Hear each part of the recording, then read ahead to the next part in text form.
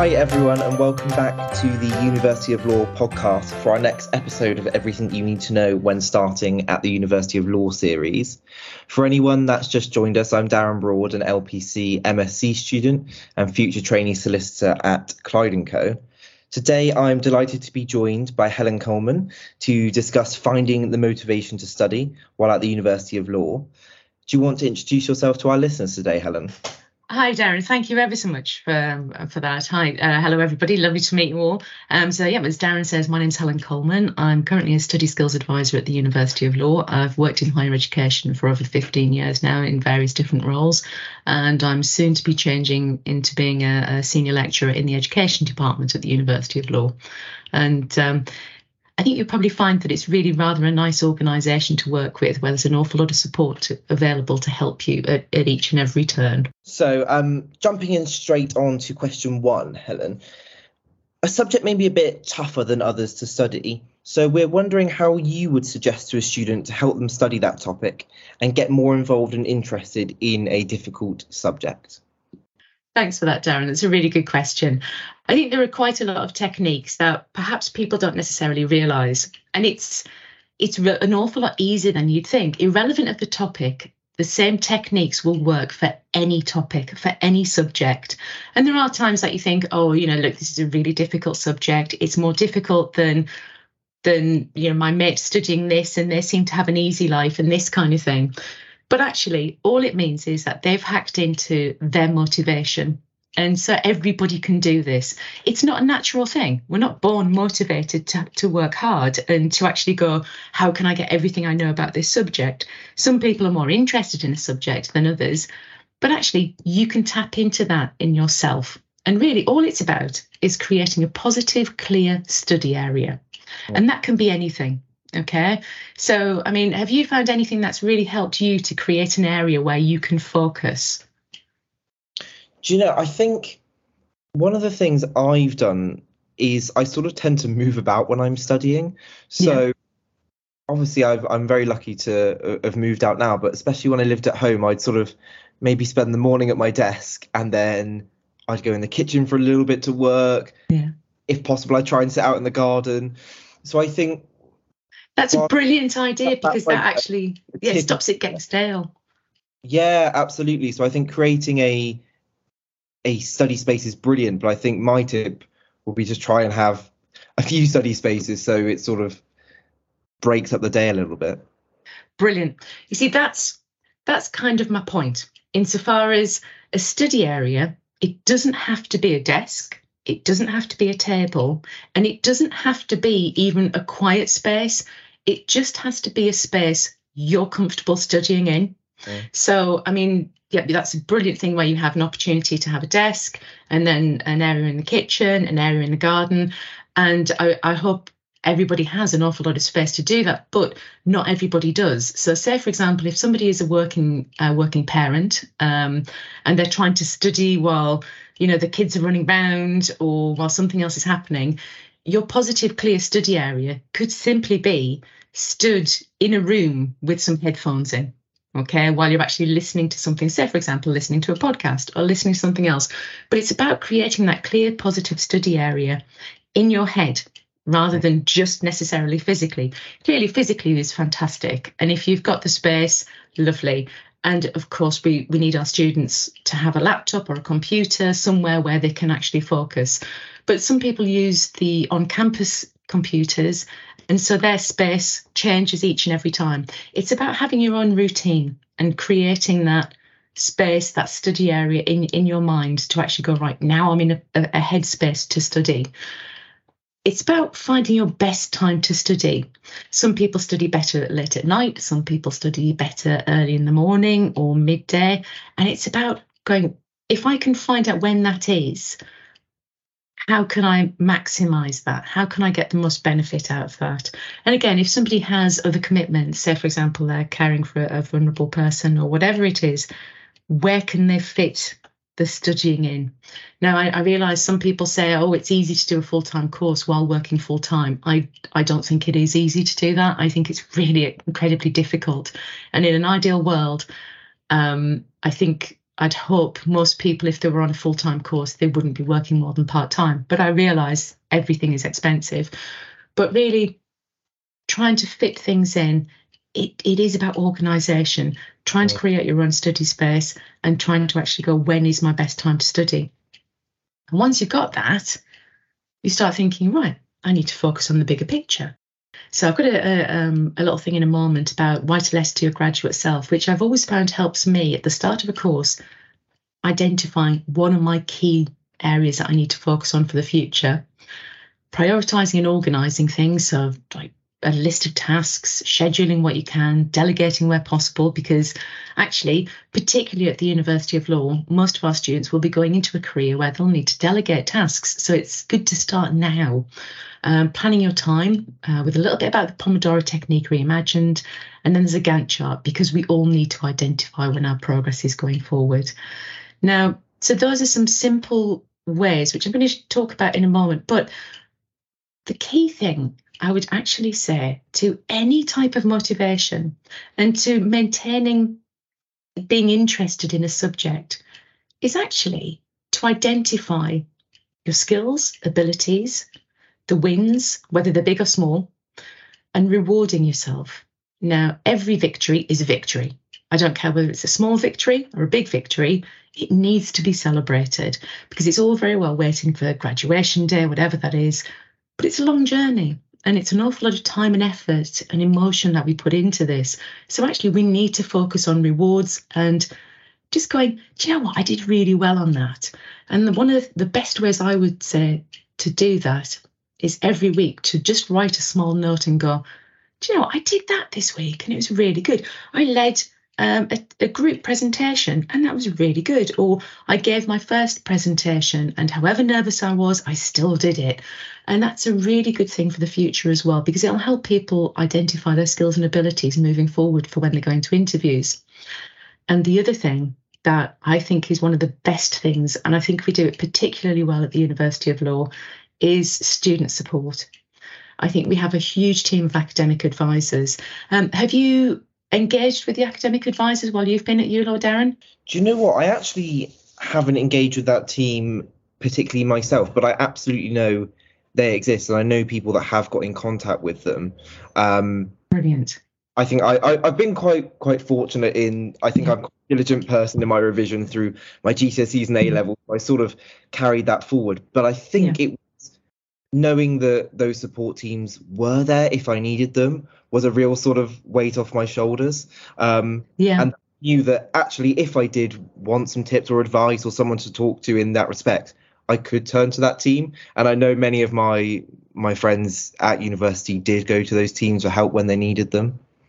Excellent. So that's brilliant, because there's so many people available. And I think that's something that, particularly if somebody's a first generation university student, they don't necessarily recognise that there's study skills support, there's wellbeing support, there's the chaplaincy team, there's an inclusion team, there's finance, personal tutors, journey planners, academic advisors. There are all of these different people, and their sole job is to actually help the students succeed and to make life easier. And I think, as you said there, with regards to just knowing that support is available helps.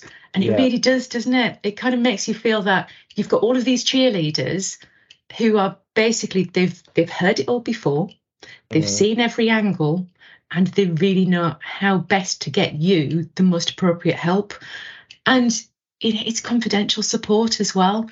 And that's, I think, a fantastic thing. So one of the things I've found is that a lot of people, when they come to university, they might be really nervous or really stressed or really anxious about this leap, because it can feel like a huge leap. But it's not done solo. It's not alone. And that's the thing. Having that support is something I think at the University of Law we do particularly well. But at all universities, there will be a level of support available. So it's not just us. This is a thing that happens at university.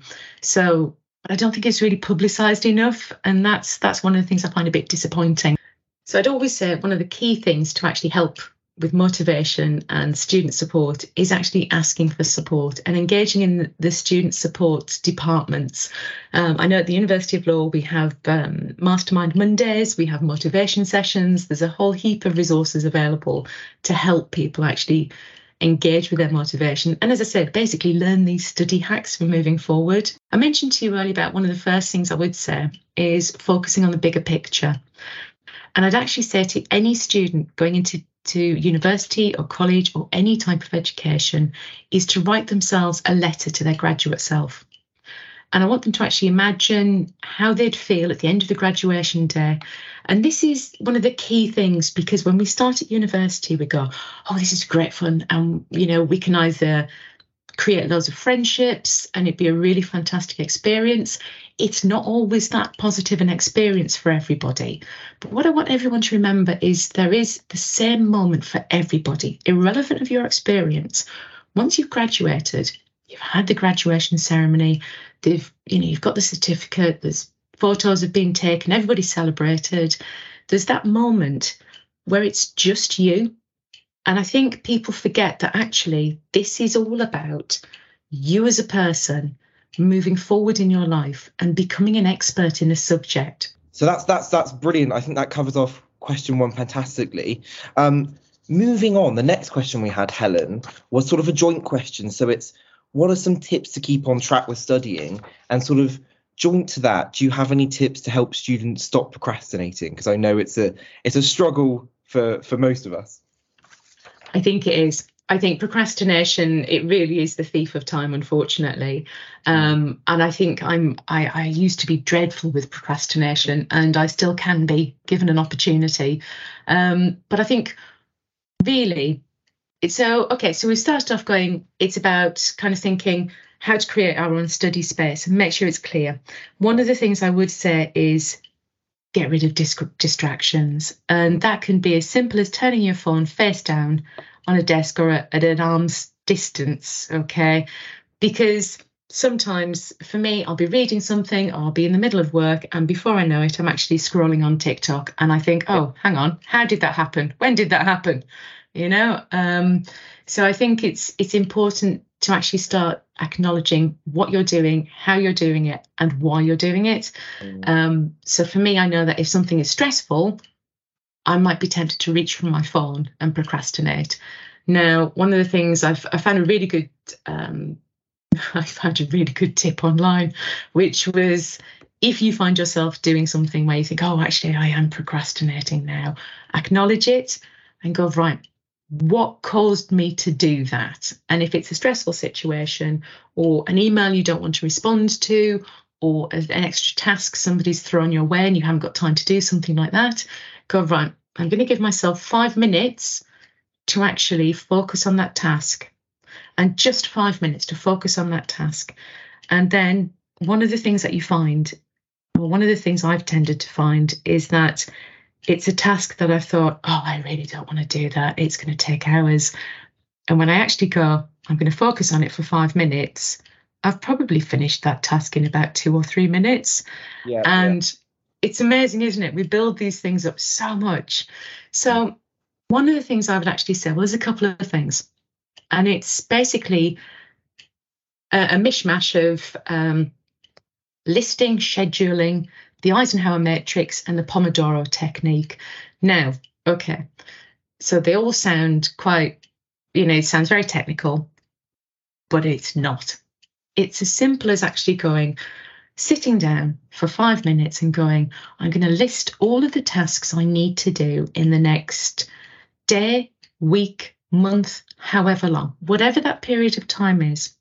And you embrace and confront the fear of how much you've got to do. And you go, right, okay, I've got to do all of this. Nobody's coming in to rescue me. I need to actually go, what are these different tasks that I need to do? And you write them all down, however many there are, because you then tear them apart. So you've got your full list, sleep, travel, work, additional study, prep, consolidation, assignments, laundry, cooking, whatever it is, you've got your full list, okay? And it's always a big list as a student, isn't it, Darren? There's a lot of stuff there. Yeah, absolutely. It doesn't just finish at work and sleep and things like that. It's all the rest of it. So you put it all together and then you pick up a schedule that you like. Now, the one I've suggested here is simply 8 in the morning till 10 o'clock at night, Monday to Sunday. Clearly, that is just a bog standard weekly schedule. Everybody has their own weekly times. As I said, you need to think about when your best study times and that kind of thing, and create it to your own requirements. But in that weekly schedule, you put in all of the immovable tasks from your list. So if that's studying, if it's traveling, if it's going to work, if it's volunteering, whatever it is, you put it all in. And that suddenly reduces your list by quite a lot. Now, here I haven't put sleep time in, but what I would say is, if possible at all, try and have 2 hours without screen time or without work before going to sleep, because it'll help you sleep better, help you have better quality of life. And this, one of the key things with this is actually about reducing stress and guilt. Because one of the key problems I've found, and that I talk to a lot of students about, is they go, I plan to do something, and then I spend the rest of the whole day doing something else, and I've got to about tea time, and I think, oh, I've wasted a day not doing it, and I've not enjoyed that day either. And these techniques together reduce that massively. So once you've got your big list and you've scheduled everything off that you can, so everything that's immovable you've put into the schedule, then go into what we call the Eisenhower matrix. You can call it what you want, really. It's purely and simply, in the top left-hand corner, we've got this urgent, important box, and we want to green light that to ourselves. So we put in do, and we say, right, this is the stuff I have to do within that set period of time. And then we look at the not urgent, important stuff, so plan. So this is a thing, do I need to do it this week? If not, put it back. Yeah. I mean, how many times have you picked up something and gone, well, I don't need to do it till next week, but I really enjoy doing that session or that lesson, so I'll do it now anyway. Have you ever done that? Yeah, I think we're all guilty. Yeah, it's kind of, I enjoy doing that one, so I'll do that. No, we need to put that back. If it's for next week or after the period of time that we've chosen, put it into the plan thing, the amber box. Now, the not important but urgent stuff, it's important to start delegating. And if you put a list of stuff in there it's urgent, but it's not important, you've got to think, well, why am I doing it? If I've got important and urgent stuff to be done, why am I doing stuff that's not important? So you've got to start thinking, what is important? And then we need the reward box. And this is one of the key parts. This is something you can put up anywhere in the house, okay? And what you can start doing is you put, right, well, I've got to plan this assignment in the do box. I've got prep to do. I've got weekly tasks. My next assignment, that's going in next week. And actually, maybe shopping and DIY home tasks, something like that can go in the delegate box. And then reward. If you put something like this up around the house, if you live with colleagues or with family members, then they can actually see the level of work you have to get done. So it can really help, but it also helps you actually go, what are the tasks I need to do? And that is where the Pomodoro technique then comes in. Sorry, I realise this is quite a convoluted way through it, but it's basically list, prioritise, identify, and then do. Okay. And it's a really good way to actually start your week off. So even if you just sit there for 5 minutes or 20 minutes doing this, it will help the rest of the week fall into place. And it reduces that guilt feeling. It reduces the nerves, the stress, the anxiety, feeling daunted, feeling overwhelmed. And it's just so simple to do. So this is where the Pomodoro technique comes in. Now, traditionally, it's 25 minutes. I think society has changed now that 20 minutes is probably a better, more manageable and more realistic amount of time. Simply because to me, I think, well, 25 minutes, that's half an hour. Oh, crikey, that's nearly an hour. I don't have the time. If I think 20 minutes, I think, well, it's not as long as an episode of Friends. It's very quick. 20 minutes is nothing. Do you see what I mean? So I just think it's quite manageable. So what you do is you've got your list, you've scheduled out the immovable tasks, you've gone to your Eisenhower matrix and you've prioritised, you've got your list of tasks. So you pick the first one in the green box and you go, right, I'm going to do this. Now, you set a timer for 20 minutes, whether that's your phone or an app or something on the computer or an alarm clock, 20 minutes. And you sit down to do that task and you make sure you've got a pen and paper with you. And the reason for that is because nowadays we have so much stuff thrown at us and there's so many things we need to juggle that any intrusive thoughts or tasks, you write them down. Acknowledge it, write it down, and get back to the task at hand. And that will change things quite dramatically. And it helps you learn to focus a bit better as well.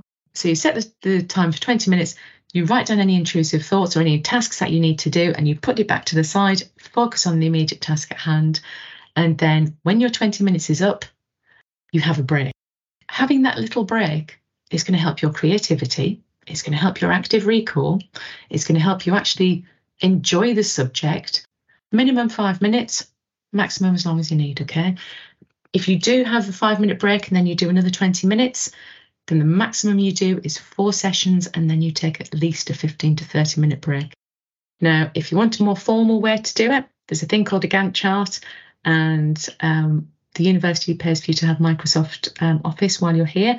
So if you open Excel, type Gantt in the search box. So, you know, if you want to create a new template or a new file, and it will give you all of these different templates. But the Gantt charts are fantastic, and they're a really good thing for you to have on your desktop and even keep as a screensaver, because you can see as you're moving through tasks, particularly good with a dissertation, that kind of thing. Thanks, Helen, so much. Those answers are brilliant to keep on track with studying and stop procrastinating.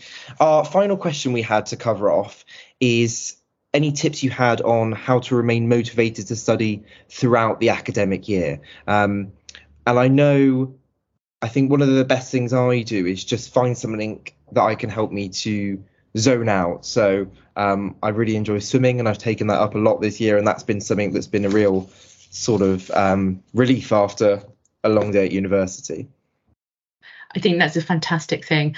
I think engaging in a physical action is a brilliant way to actually to de-stress, to kind of have a watershed moment.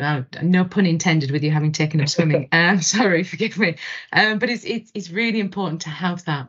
One of the things I'd actually say is just before you kind of switch off from that, I would actually say one of the best ways to remain motivated is to have the Gantt chart, if that's possible, if you're comfortable with that. And if you're not, I'd actually say the other thing is to keep a journal. And I don't mean as in a journal insofar as, something fluffy, that kind of thing. What I mean is a serious journal that you can actually move forward with and keep with you. Because the thing we forget to do often is we forget to keep evidence of how good we are at things, or our skills, our abilities, the things we do and the things we've learned. And that's a really vital part of our time at university, because the whole time we're at university, we're creating and collecting evidence to help us in our future careers. And we forget to do it. This is one of the weird things. Very rarely do people go, right, can you actually sit down and write me a journal of all of the things that you've achieved in the past month? So doing it yourself is a huge deal. And it's actually something which, when you then go on to interviews, or say, for example, if somebody like yourself, they're looking for a training contract or whatever it is, they can go, when they go to the interview or when they're talking to people and they're wanting to give examples, they've got all of this evidence available if they've journaled along the way.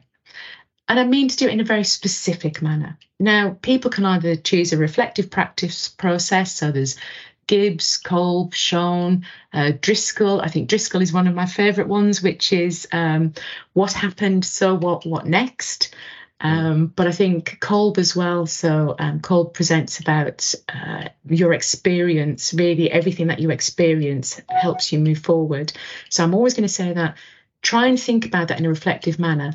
But the way that people are often looking for evidence and examples now is through a thing called the STAR technique.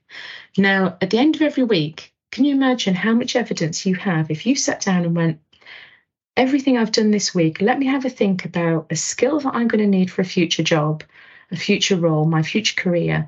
Do I have an example of that this week? And once you start looking at it, you start creating this employment or employability toolkit for the future as well. But it's actually really good for your own sense of self, because I don't know about you, I often talk to myself, it sounds dreadful, I talk to myself, but I'll reprimand myself if I've done something wrong or if I haven't done something, and I reprimand myself in a really bad way. And I wouldn't talk to anybody else like that. But we forget to reward ourselves and motivate ourselves and go, that was really good. Well done, you. That was fantastic. Yeah. And we kind of leave that part to other people and we forget to do it to ourselves. And so I think the STAR technique, as I say, it's something that's more and more popular. And our careers department use this as well to help our students move forward and identify their skills and ability. So if you start yourself, it's a really good way. So all you do is basically you have a think about your experiences, skills and abilities, what's happened during the week, and you put it into a specific manner, okay? And it helps you clarify your experiences, your skills, and present it to others. So always think about, if you've had a situation, it could have been a bit of a roller coaster of a week, have a think about what task that you were given within that situation or what task you took responsibility for. Think about the action that you took, what highlights your skills and abilities, and then think of a result, but a quantifiable result. Okay, and that's one of the key things, and if you put it in these 4 sections, you can then go, right, okay, well, this is what was happening. This is what I was asked to do or took responsibility for. These are the actions I took and the skills and abilities that I have or developed, which helped it be better. And this was the outcome. Well, that's a really great note to end on. All I have to say is thank you so much for joining us today for this episode. And I know the students are going to get so much out of listening to this episode. So I hope you have a lovely day. You too, Darren. Thank you so much for your time. All right.